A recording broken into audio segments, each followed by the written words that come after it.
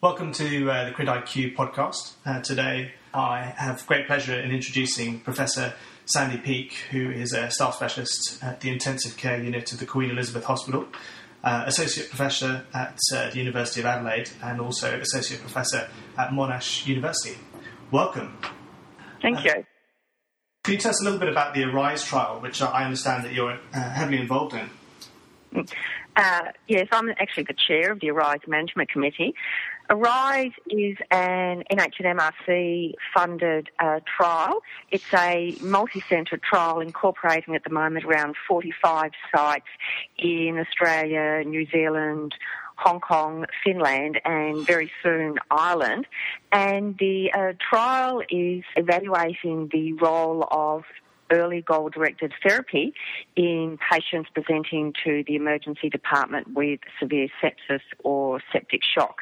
The trial plans to enrol 1,600 patients, and currently we have recruited just under 1,100 patients, so we're almost two-thirds of the way there. Fantastic. And early goal-directed therapy, I suppose, is not entirely novel. The RIVERS study, obviously, is the key study from 2001. Do you think it's important to repeat and duplicate, what they've done? Yeah, oh, absolutely. Whilst I think the RIVERS study was a pivotal study which has then led to further research, there are a number of issues surrounding the trial which merit an ongoing evaluation of early goal-directed therapy. The RIVERS study was, firstly, it's a single-centre study and only enrolled around 240 patients. To date so far, the ARISE trial, the collaborative trials of PROCESS and PROMISE, which are similar studies being conducted in the US and the UK, we've already enrolled around 3,000 patients. The issues surrounding the RIVERS study are essentially that it was conducted in a inner-city, poor socio-economic area in the United States, and they had a very high control arm mortality of around 45%, which is much greater than we have in Australia and New Zealand, with our mortality from sepsis in similar patient population being less than 30%. And associated with that high control arm mortality, the RIVERS population had a very high level of premorbid or comorbid illnesses.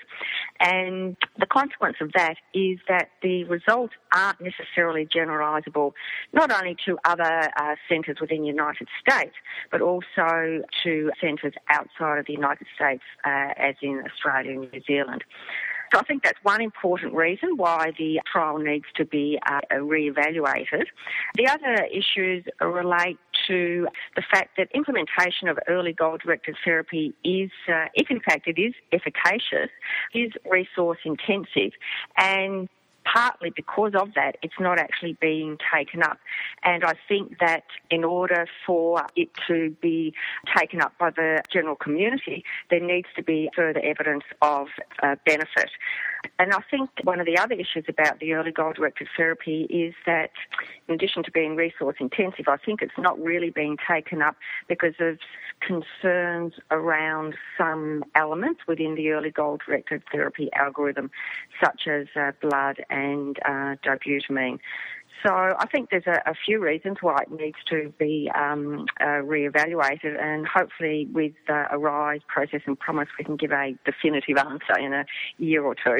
Yeah, no, it sounds very interesting. I guess that sort of leads me on to this sort of concept of early goal-directed therapy and bundling of care and targets. Do you think it's possible to sort of strip it apart and work out which aspects of the bundle are really efficacious and working, or do you think you have to put it all into a single bundle in order to prove a benefit to outcome? Yeah, look, that's an interesting question, and I don't think, if you just specifically look at early goal-directed therapy, for example, I don't think we do know the answer. Whilst a bundle, when implemented as a whole, may show an overall improvement in mortality, it doesn't necessarily mean that individual elements within that protocol aren't in fact harmful. And if they were evaluated individually and then perhaps taken out of the algorithm, you may even see a greater benefit in survival. One of the things with early goal-directed therapy that the PROCESS study, which is the United States-based early goal-directed therapy trial, is doing, is actually having a third arm to their trial, and they will actually look at taking out those somewhat controversial elements of the early goal-directed therapy algorithm and looking more at the fluids and vasopressor and the attention to detail that you get with having an algorithm. Because one of the things with bundles is it's not necessarily maybe even what's in the bundle that's important. Right. It's that attention to detail that is actually making the difference, not what you put into the bundle. Okay. I suppose then that asks me to sort of question, what targets should we be aiming for, and what evidence do we have that we should be targeting central venous SATs or mean arterial pressures or CVP? Should it be everything, some of them, or just a few of them? Well, the short answer is that there's no evidence for anything really. So that's a somewhat nihilistic approach. Yeah. If you look at a mean arterial pressure, for example, we know that you lose auto-regulation at around 50 millimetres of mercury, below which perfusion is reduced. But what blood pressure should we actually target? Recommend guidelines and many trials looking at sepsis, for example, will target a MAP of 60 to 65. But there are no randomised controlled trials suggesting that, of course, that is the ideal blood pressure and doesn't take into account individual patients. Similarly with central venous pressure, there's a whole host of papers which have suggested that CVP as a static measurement doesn't actually tell you anything about the volume status of an individual patient, and we should be looking at dynamic measures such as stroke volume variation or passive leg raising. I personally think that there is no right number for any of these measurements, and I think that whatever we do, it's a combination of things, and it includes not only things like CVP, but also looking at the patient and combining it with other measures of simple things like tissue perfusion, urine output, and so on, and lactate, for example. The clinician at the end of the bed, with all of the information, putting it together. Yeah, absolutely. In terms of, so as you said, blood transfusion and dobutamine are sort of quite controversial. Do you think there is a role for them in sepsis? Well, from a pathophysiological point of view, you'd have to say yes. We all know the DO2 equation, and that depends on hemoglobin, saturation, and cardiac output. And obviously, blood and dobutamine are specifically targeting those aspects of the oxygen delivery. So from a purely theoretical point of view, one would argue that yes, they are important. But then we're all familiar with the TRIC study, and we're all familiar with those studies that have targeted supranormal cardiac outputs with dobutamine. Yeah. So what the right answer is, I have to say, I don't really know. And one of the questions we've often been asked is when I've gone around educating or doing startup meetings for a ride is, well, I don't like the dobutamine, or I don't like the blood, or I don't like giving so much fluid, whatever particular thing someone is against.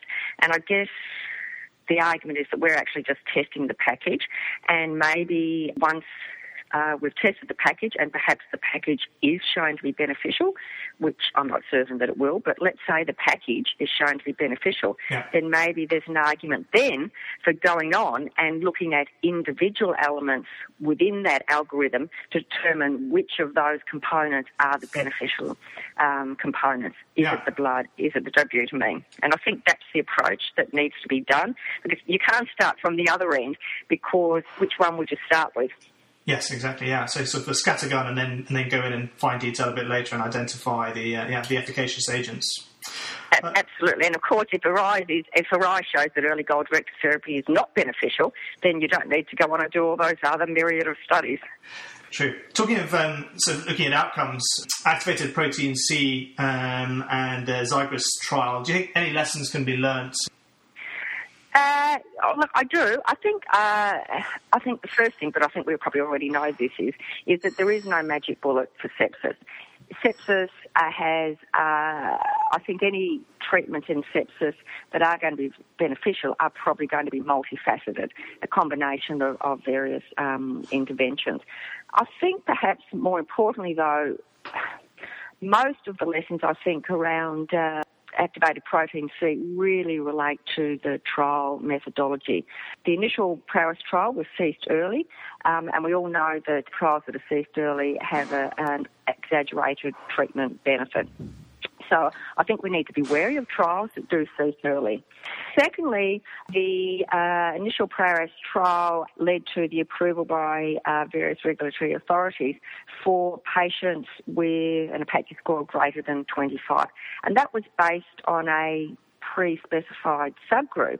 But in fact, the PROWESS trial had 25 or more different subgroups that they looked at, and that itself has never been prospectively validated either, or had not been. Yeah. So I think that's the second thing as a clinician and as a reader of research we need to be wary of is these subgroup analyses. And I think perhaps the other important thing is that, and I don't know the right answer to this, but I think we need to have bigger trials. I think we need to have more pragmatic trials that are easier to conduct and aren't going to be so perhaps expensive and so prolonged, because we need to be able to have results that A, are generalisable to all of our patients, but B, are results that aren't going to take 10 years to get into the clinical arena. Just from my own practice, I see vasopressin as being sort of increasingly used. Do you think there's more evidence now for vasopressin in sepsis? And I guess also your opinion about steroids. Are you pro or against the steroids? Well, I have to say, there was a survey recently in critical care that asking respondents about their vasopressin and steroid use. And over 90% of respondents said that at some stage they do use vasopressin and or use steroids. So I think most of us do use them at some stage. And I guess the argument is, do we use them when our back's to the wall, or should we be using them earlier? Vasopressin, for example, the VAST trial suggested that you may get a benefit if patients aren't in refractory shock and have only low-dose noradrenaline requirements. But I think perhaps that the majority of people tend to use it when their backs are against the wall. Steroids, I guess there's probably a little bit more evidence for steroids, I think, than there is for vasopressin. And perhaps one might argue that there's less potential for harm with steroids than with vasopressin. That's my personal opinion. Mm-hmm. With vasopressin, I'm very mindful of the potential for mesenteric or coronary ischemia. As you're probably aware, the adrenal trial has just commenced, and so they're planning to randomise around 4,000 patients. So I think that hopefully with the adrenal study in a few years' time, we may get a better answer for steroids. Thank you. I guess sort of just coming towards the end here and wrapping up this podcast, I'd just like to sort of take some of your expertise and maybe give some of our listeners what you feel are the evolving trends in sepsis management, and perhaps 2 or 3 tips that we can take home and put into clinical practice in the next few days. Well, I think those two don't actually go together. In terms of what we can put into clinical practice, I think that the most important things are actually the simplest things, and doing those simple things well. To me, it's all about it's early recognition and early treatment, and it's attention to detail and doing the basics well, getting the fluids right, getting the antibiotics right, making sure you've got an adequate blood pressure, maintaining organ perfusion. Mm-hmm.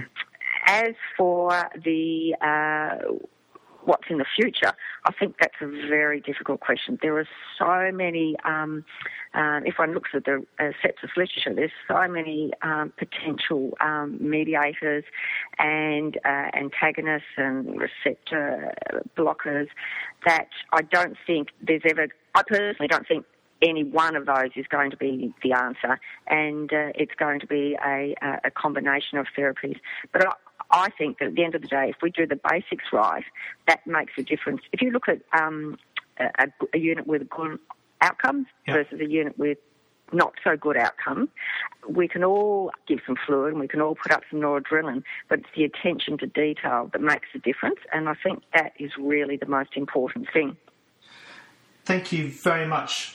Well, on behalf of everybody at the CritIQ team, I'd like to thank Professor Sandy Peake for joining us, and I hope you found the session useful.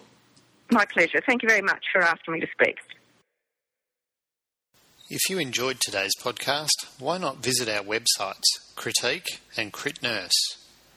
Our websites are leading providers of critical care education resources. Our sites contain podcasts, video presentations and modules, searchable libraries and image databases, and much, much more. Critique can be found at www.crit-iq.com.au and CritNurse at www.crit-nurse.com. Alternatively, visit our podcast page on the iTunes site and give us a high five.